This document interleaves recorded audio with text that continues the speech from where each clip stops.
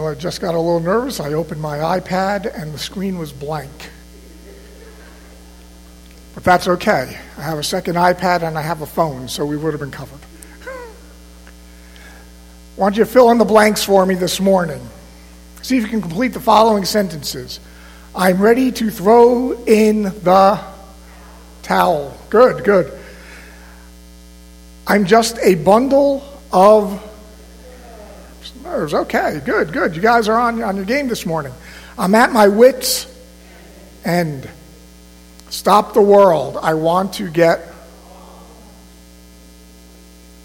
I just want to curl up in the corner in a fetal position. Good. I'm resigning from the human race. Have any of you felt that way? Maybe. It sounds like you might have. One of my favorite shows from the 80s is the TV show Cheers. And if you've ever watched Cheers, there's one character who would always walk in. His name was Norm, and they'd all scream, "Norm!" every time he walked in. And Norm had great one-liners about how life was treating him. And so I grabbed a few of them. How's life treating you, Norm? Like I just ran over its dog. How's life in the fast lane, Normie? Beats me. I can't even find the on-ramp. Norm, how's the world been treating you? Like a baby treats a diaper. What's happening, Norman? It's a dog-eat-dog world, and I'm wearing milk-bone underwear. I think the reason why these one-liners are so funny is because they resonate so loudly with us. And I think that's why you were all able to fill in the blanks on those first sentences. There is this pressure that is often on us that has us wound up so tight that it won't take much for everything to just pop, snap. The weight of life can be so heavy at times. It can feel overwhelming. It can feel crushing to us. We look around the world, and everywhere that we set our eyes, it seems like chaos rules the day. The situation in Afghanistan. Hurricanes that cause just incredible devastation in places like Haiti, in Louisiana, and right here in New Jersey and Philadelphia. I don't know if you've seen pictures of the damage done by Ida, the 3 tornadoes that touched down in Jersey, unprecedented flooding in the city of Philadelphia. Lightning that strikes near a lifeguard stand in Seaside, hurting 6 and killing a 19-year-old lifeguard. Wildfires out west that just seem to continue and continue, wiping out homes, wiping out lives, not to mention millions of acres of forest. Senseless drive-by shootings at high school football games that kill little kids. And that doesn't even begin to mention the insanity the world has been going through for the last year and a half, since March of 2019, as we walk through this pandemic. Political, racial, gender, social, economic upheaval everywhere that we turn. We can't get through a week without hearing new reports of carnage and devastation somewhere, or without hearing about someone we knew who has lost a loved one, taken seriously ill, lost a job, whose family or world is crumbling around them. It just never seems to slow down, much less stop. And we never get to pause to allow ourselves to catch our breath. We live in a world of upending disruption and turmoil. And at times I just want to cry out, God, what are you doing and where are you?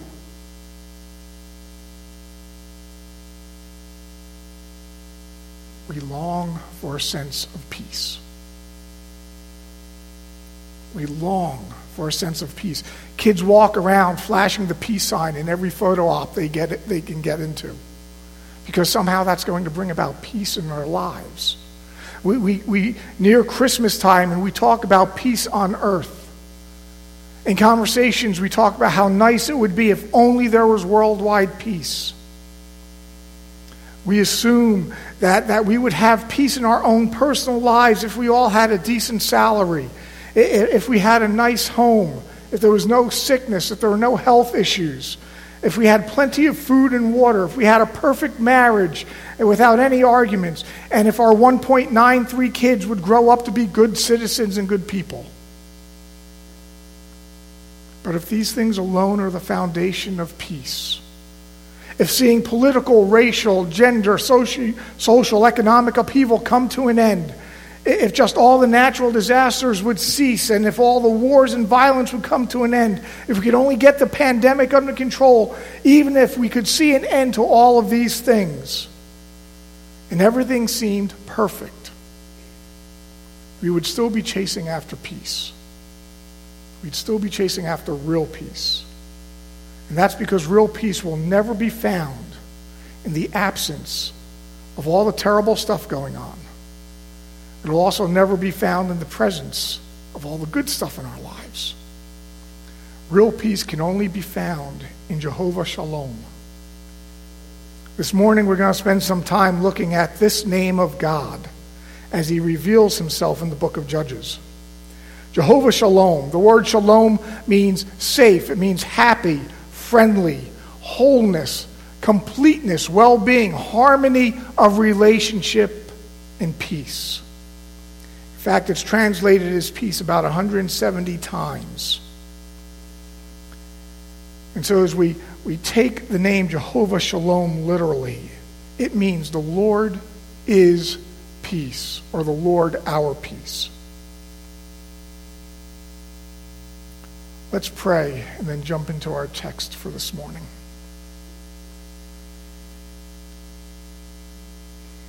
Father, I pray in this time that you would open your word to us, that you would teach us through your Holy Spirit as we look at your word. Father, may we hear what you have to say to us as your Holy Spirit speaks. Father, you desire to reveal yourself as Jehovah Shalom in our lives, the Lord who is peace. Father, reveal yourself in that way today to each of us. I pray in Jesus' name. Amen.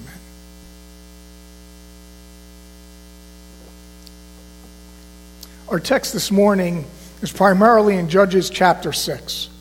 Now, if you have a Bible, I would encourage you to open up to Judges 6. If you're unfamiliar with the book of Judges, let me give you a little snapshot of the background here.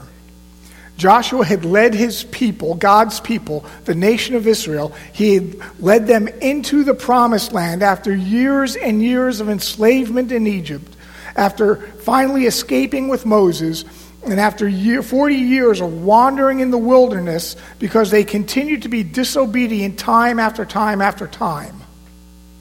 As we get to the end of Joshua's life, we're here in Joshua chapter 2, verse 6. We read a little bit about what's going to happen. This is the background. Previously, when Joshua had sent the people away, the Israelites had gone to take possession of the land, each to his own inheritance. The people worshiped the Lord throughout Joshua's lifetime and during the lifetimes of the elders who outlived Joshua.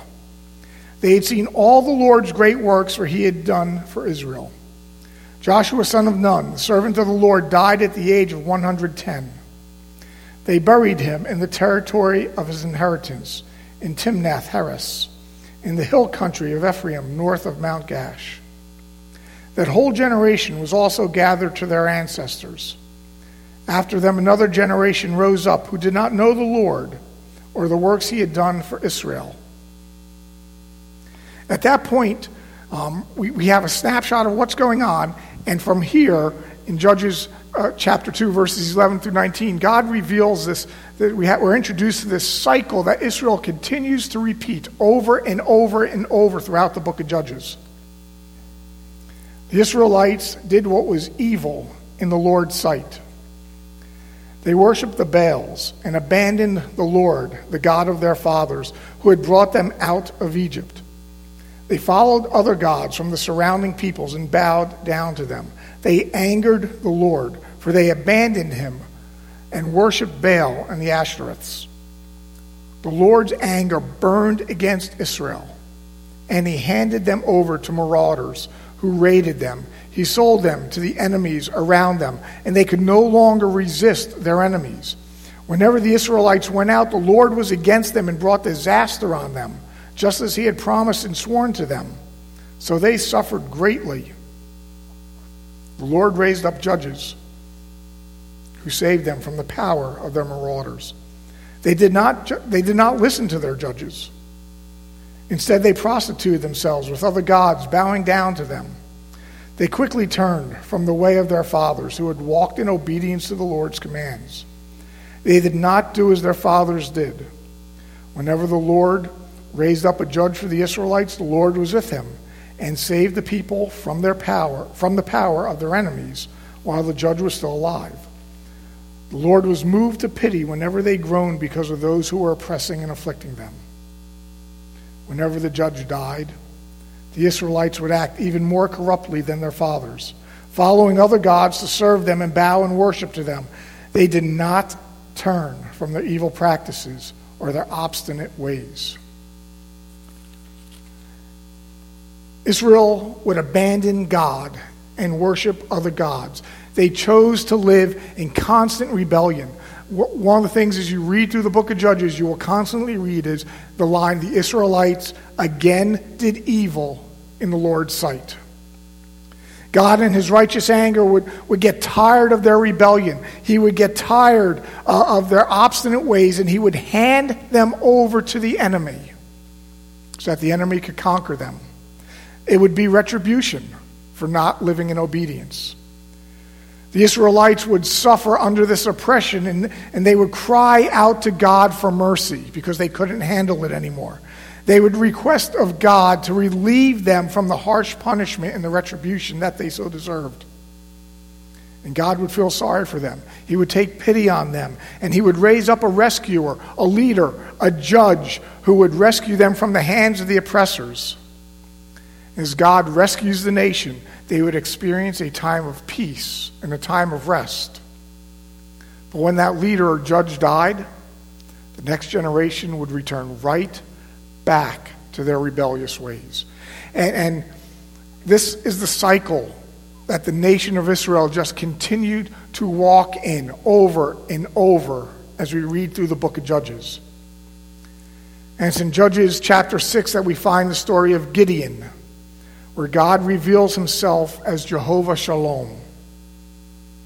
Let's begin reading in chapter 6 at verse 1.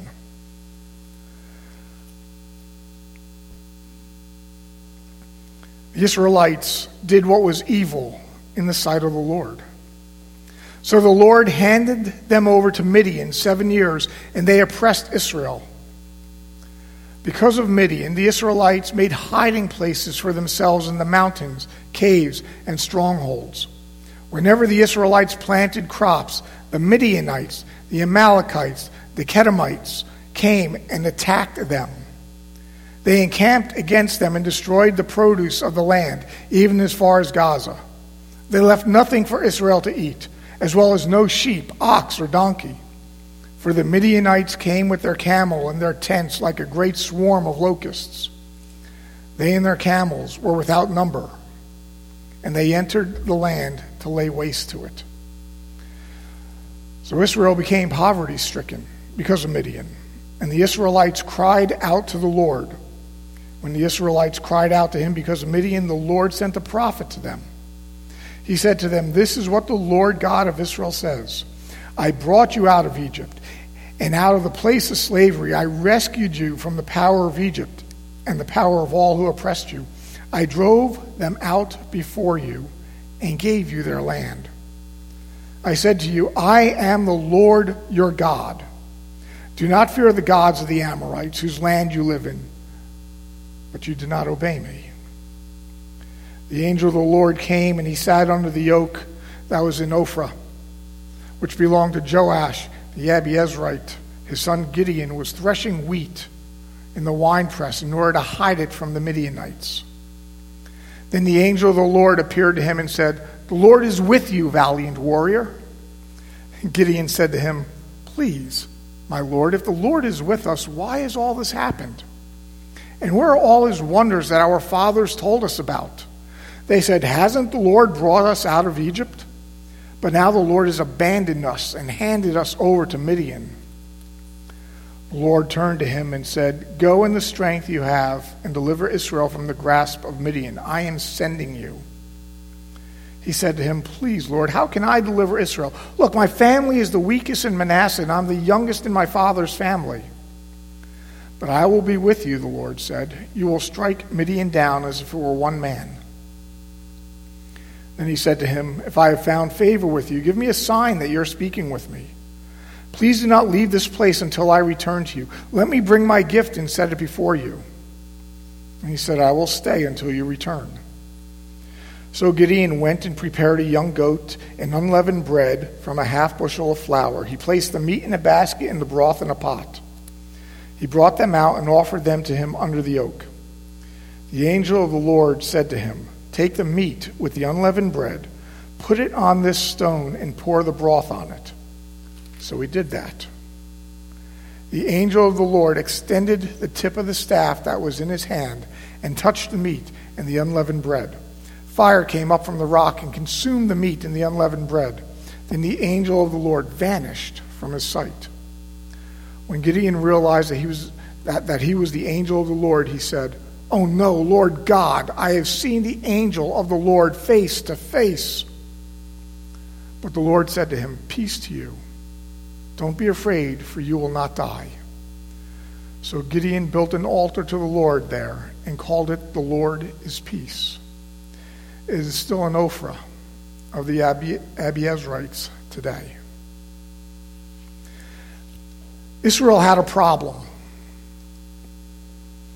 Israel had a problem. We find that in verses 1 to 10. The Israelites did evil in the Lord's sight, and God turned them over to the Midianites so that they might punish them for their disobedience. Israel really had two major things going on, right? First, they were living under this retribution, this oppression by the Midianites. And Midianites were coming down like a sledgehammer on Israel. Israel was oppressed. They were overwhelmed, so much so that they were living in absolute fear. They were making their shelters in the hills and the caves in order to hide from the Midianites. Every time they would plant crops, they'd be attacked and all their crops were destroyed. They had nothing to eat. They were starving. All their livestock had been taken. They were afraid for their lives and had nothing left. And why? Because they had become disconnected from God. Verse 1 starts off telling us that Israel had done evil in God's sight. Verses 7 to 10 explain it further as God responds to Israel's cry for help by sending the prophet to explain to them why he had allowed the oppression. God reminded them that he had freed them from Egypt. They had freed them from slavery there, and they had rescued them from that oppression, but they chose to forget. They chose to ignore. They chose to disobey God's command to not worship all these other gods. He was to be their God, and they were to worship no one else. But they disobeyed, and so they were disconnected from God. Well, Israel had a problem, but God had a solution. In verse 11, we read God's solution. We read that God sends an angelic messenger to a guy named Gideon. Now, one of my Old Testament professors at Lancaster Bible College, who's now been teaching at Dallas Theological Seminary for over 25 years and was one of the translators, part of the translation team for the NET translation, he described Gideon in one of my classes. I'll never forget it. I wrote it down on the margin of my Bible at the time. He described Gideon as a weenie, which of course reminds me of one of the greatest lines in the greatest movie, The Sandlot, I've ever seen.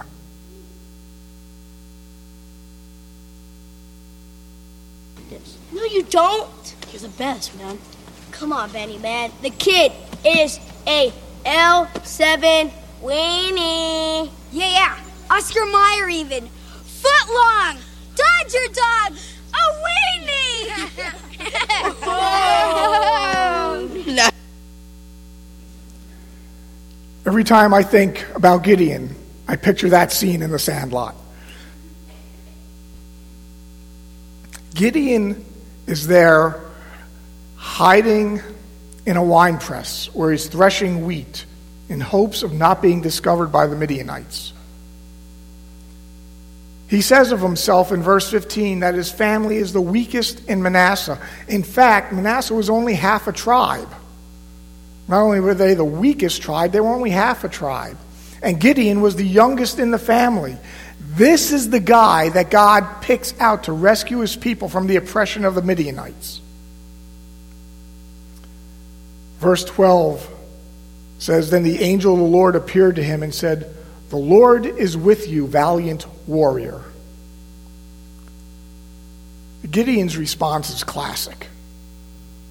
Now, I'd like to think that if I was face to face with the angel of the Lord and he's speaking to me, that I wouldn't get flip with him.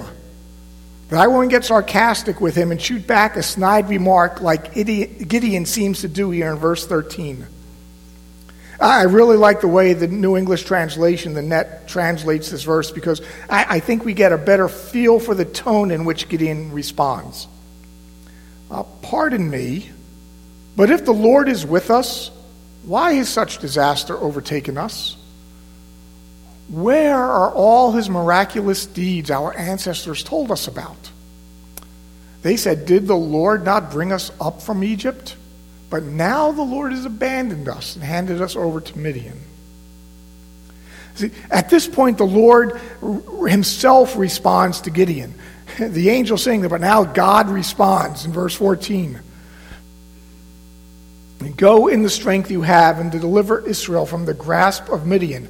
I am sending you. But Gideon continues to question God. He continues to question God with the facts of his tribe and the position of his family, or the position he is in his family. And again, I like the way the NET translates God's response here a little more accurately, giving us a deeper understanding of the tone in which God responds. God, I can't go. My tribe is the least in Manasseh. I'm the youngest in my family. You've got the wrong guy. God responds, but I will be with you. You will strike down the whole Midianite army. See, Gideon is still struggling with this entire conversation situation. And God says, but you're forgetting. You're right, you can't do this. But I'll be with you. And that's all you need. But in the midst of the struggle during this conversation, Gideon starts to say that he would like some proof that this conversation is real. And it's not just a dream caused by too much pepperoni pizza the night before. Now, that's not exactly in the text. But that's the gist of it. He's face to face with the angel of the Lord. He's conversing with God himself. And God is telling this guy Gideon, who doesn't have any self-esteem, who's doing nothing but hiding, God is calling him a valiant warrior and telling him to go lead the charge against the Midianites. And Gideon's having a hard time coming to grasp with that and realizing that is this really God? So he asks for some proof. He asks the angelic messenger to stay put while he goes to prepare a gift. And so he brings back some meat from a young goat, he brings back some unleavened bread, and he brings back the broth. And the angel says, I want you to put the bread, I want you to put the meat on this rock, and I want you to pour all the broth over it. So Gideon does that. He puts the meat and the bread and on the rock and pours the broth over it. And the messenger of the Lord touches the rock with the tip of his staff, and poof, it's gone. Fire flares up from the rock and consumes everything. And then just like that, the angel disappears. Well, that prompted a response from Gideon. At this point, Gideon finally realizes that he has been in the presence of and has been talking to, and even kind of talking back to, God. And with this comes the realization that no one can see God's face and live. So God quickly, as Gideon starts to panic, calms him down and says, "Peace to you. Don't be afraid, for you will not die." And with this, we're told in verse 24, Gideon builds an altar for the Lord there, and he names it Jehovah Shalom. The Lord is peace. Gideon comes face to face with Jehovah Shalom, and he finds peace with God in that moment. He was reconciled to God. God was willing to forgive him. God was willing to accept him. He had experienced peace with God. But he'd yet to experience and know the peace of God. That was still to come. Still to come would be the tearing down of his father's Baal altar and Asherah pole. Gideon would do it, but he waited until nighttime because he was afraid of the men in the city. He was afraid they'd see him if he did during the daylight. So he waited till night. Still to come would be Gideon testing God 2 more times with the fleece because he was doubting God's calling. In the midst of all of it, God was teaching Gideon to stay connected to him so he could also experience the peace of God. Gideon hadn't even headed into battle yet. He hadn't gotten the further instructions from God yet to reduce his army from 32,000 men to 300 men. And that story is fun as you read through the description of how God tells Gideon to whittle down the army. You can read that on your own time, but it's fun to read. Yet in the end, Gideon and his army of 300 defeat the Midianite forces, which were reminded earlier in chapter 6, verse 5, were as thick as locusts. And neither they or their camels could be counted because there were so many of them. 300 men strike down the entire Midianite army that was so large it couldn't be counted. Why does God appease Gideon and give him the proofs he asks for? Why does God go through all the trimming down of the army from 32,000 to 300? I think chapter 7, verse 2 gives us some insight into that. And I'll read that from the NET. The Lord said to Gideon, "You have too many men for me to hand Midian over to you. Israel might brag. Our own strength has delivered us." See, God understood, and he understands our propensity to idolatry. He understands our propensity to bragging instead of giving him all the glory that he deserves. See, God and his glory are most on display when we are at our weakest. So I think God, in the midst of all this, is trying to show Gideon just how weak he really is. And yet, he's going to use him. I think he's also trying to teach Gideon here not to rely on his own strength and wisdom, but to experience the peace of God that comes with being connected to Jehovah Shalom.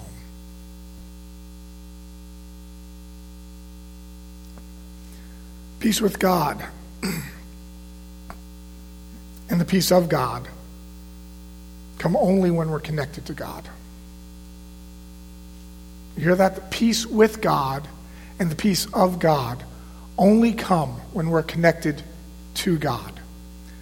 And we will only get to know Jehovah Shalom and experience his peace when we remain connected to him. But there's one thing that gets in the way. One thing that causes a disconnect with God and sends us into this crazy tailspin of searching for peace, never finding the real thing, settling for artificial and counterfeit peace, only to never really find it. And that one thing is sin. I think sin It shows itself and manifests itself in at least 3 different ways that disconnect us from God. 1, the sin that we're all born into and with, that separates us from God, never gets reconciled. See, Romans 3:23 clearly states, "For all have sinned and fall short of the glory of God." A few chapters later, Paul says in chapter 6, verse 23, the rest of the picture is painted as he says, "For the wages of sin is death, but the gift of God is eternal life in Christ Jesus our Lord." We are born separated from God, disconnected from our Creator and our Heavenly Father because of sin. But God makes a way for us to be reconciled to Himself, a way for us, like Gideon, to experience peace with God. And that's through His Son Jesus and what Jesus did on the cross when He paid the price for our sins, reconciling us to the Father if we'll confess that we're sinners and if we'll place our faith in the finished work of Christ on the cross. But if we choose not to place our faith in Christ, we will never experience peace with God. It just won't happen. We will search and we will look, we will turn over every rock, but we will never find peace with God.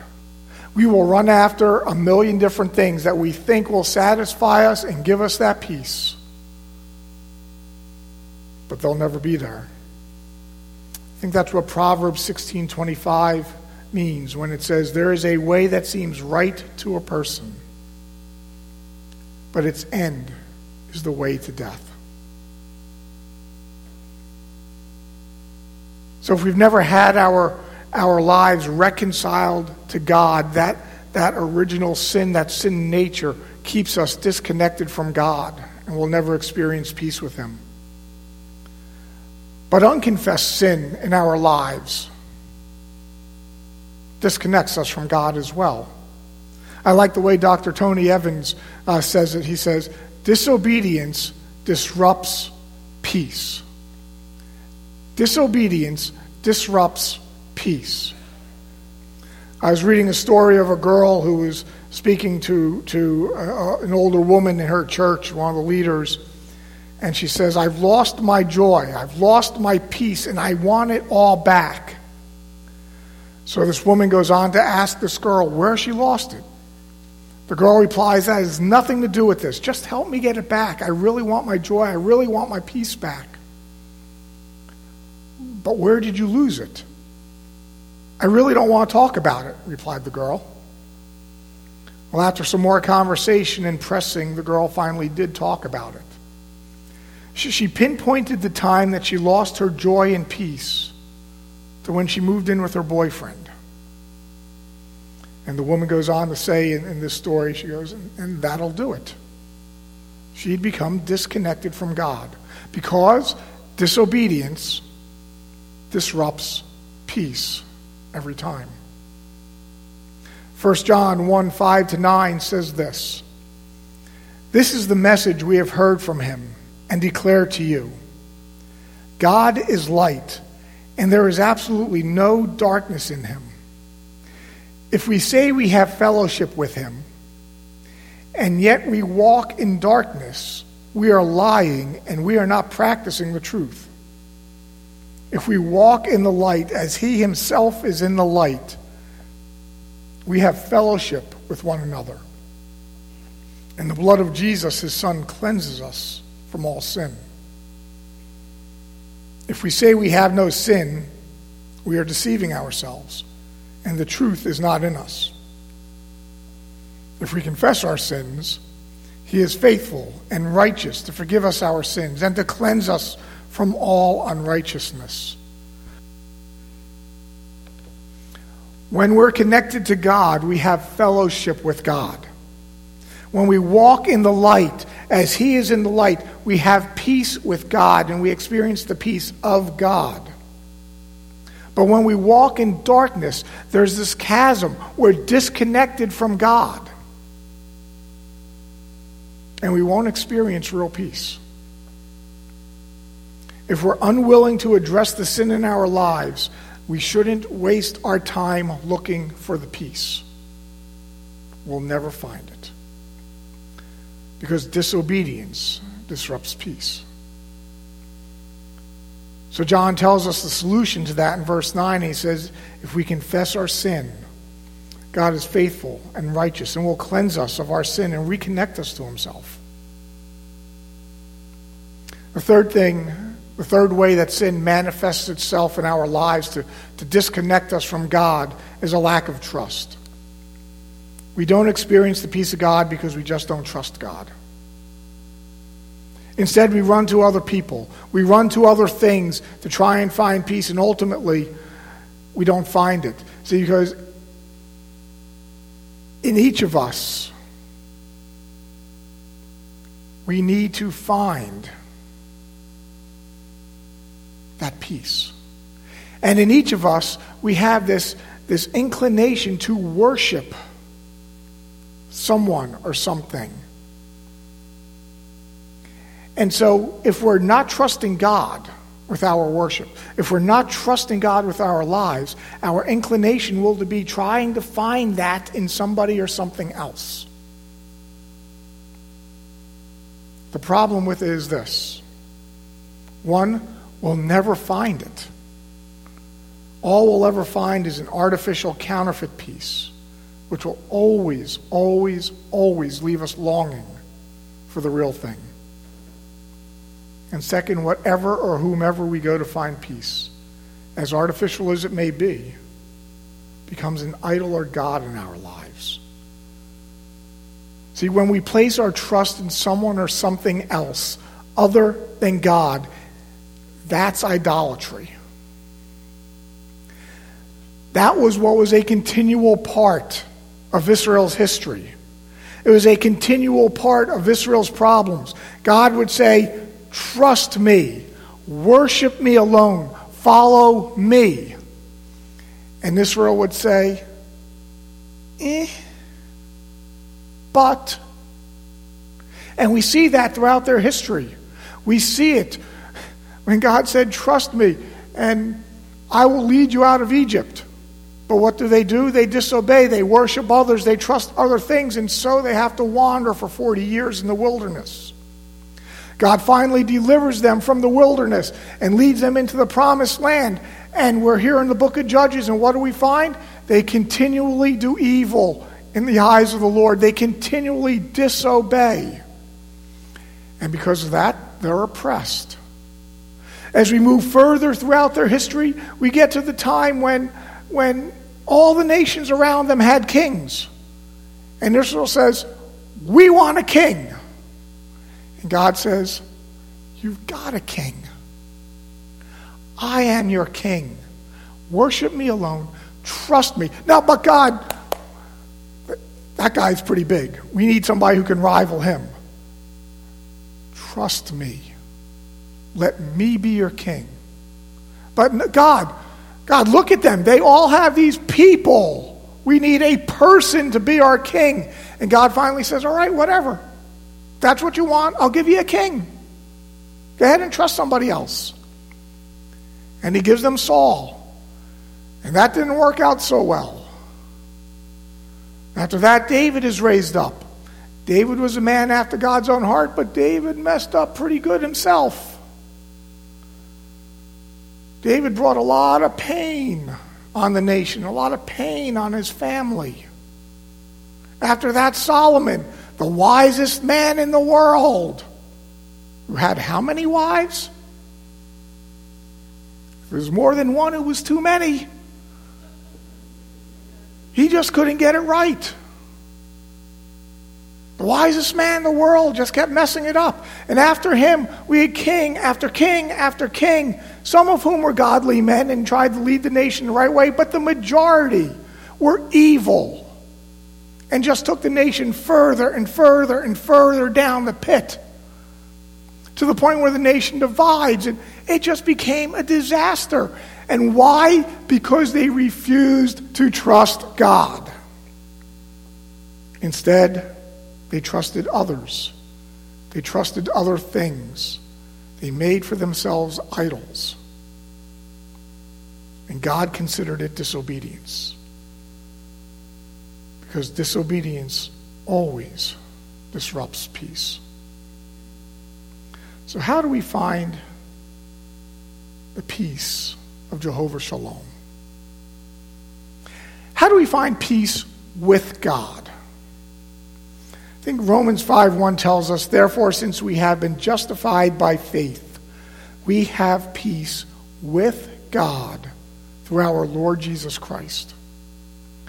The only way to have peace with God is to get connected to him through Jesus.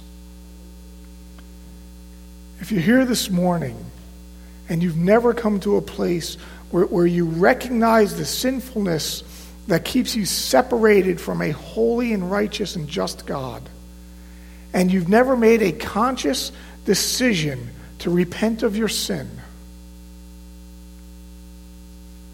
chosen to place your faith in Jesus and the price that he paid for you on the cross, I would invite you to do that this morning.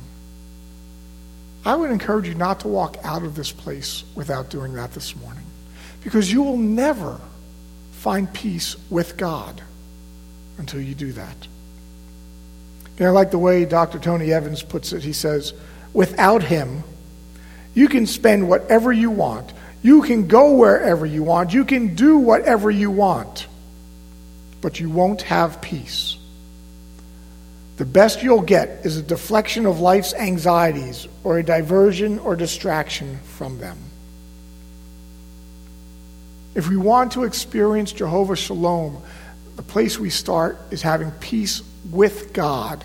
That only happens when we're reconciled to him through Jesus. But then we want to experience the peace of God as well. Because my world is falling apart. There's chaos that surrounds me. There's pain, there's hurt, there's anxiety, there's pressure. It's just hard. So how do I experience the peace of God, the peace of Jehovah Shalom? Well, make sure you're connected. God tells us that abiding in Jehovah Shalom and experiencing the peace of God is absolutely possible and where we should find ourselves. But we need to make sure that obedience to God rules our lives. John 14:27, Jesus says this. He says, peace I leave with you. My peace I give to you. I do not give to you as the world gives. Don't let your heart be troubled or fearful. He goes on to say a couple of chapters later in chapter 16, verse 33, I have told you these things so that in me you may have peace. You will have suffering in this world. Be courageous. I have conquered the world. Colossians 3:15 says, and let the peace of Christ, to which you were also called in one body, let it rule your hearts and be thankful. Then Philippians 4:6-7. Don't worry about anything, but in everything, through prayer and petition with thanksgiving, present your requests to God. And the peace of God, which surpasses all understanding, will guard your hearts and minds in Christ Jesus. See, peace is being at rest despite the circumstances, because we recognize that God and I are on the same page. Peace is a direct result of a life that is in sync with God, a life that is connected to God.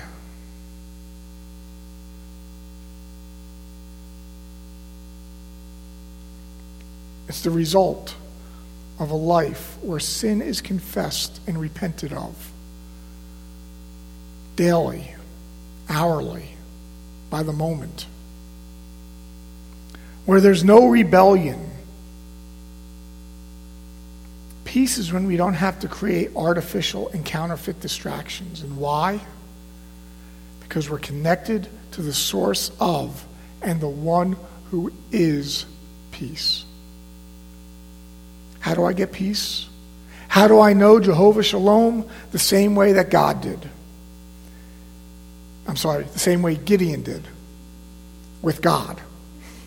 He got peace when he knew the Lord was with him. And he chose to worship God and God alone, even before his problems were solved. God, I'm in the midst of this mess, but I choose to worship you and you alone, even though I have no idea what the outcome is going to be. I can't see a step in front of me, but I will choose to worship you and you alone.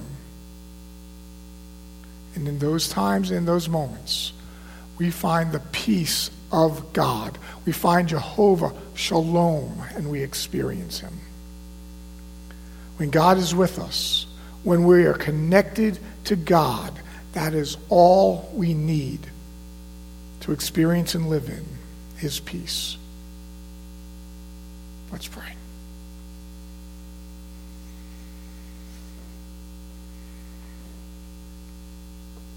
Father, I would ask this morning in this place that you would help us to experience your peace. Father, I pray that you would help us to experience peace with you. And if there are those who are here this morning who have never been reconciled to you through what Christ did on the cross, who have no peace with you, I pray this morning, Holy Spirit, that you would be moving in their hearts, bringing them to a place where they can find ultimate peace with you, their Creator and their Father.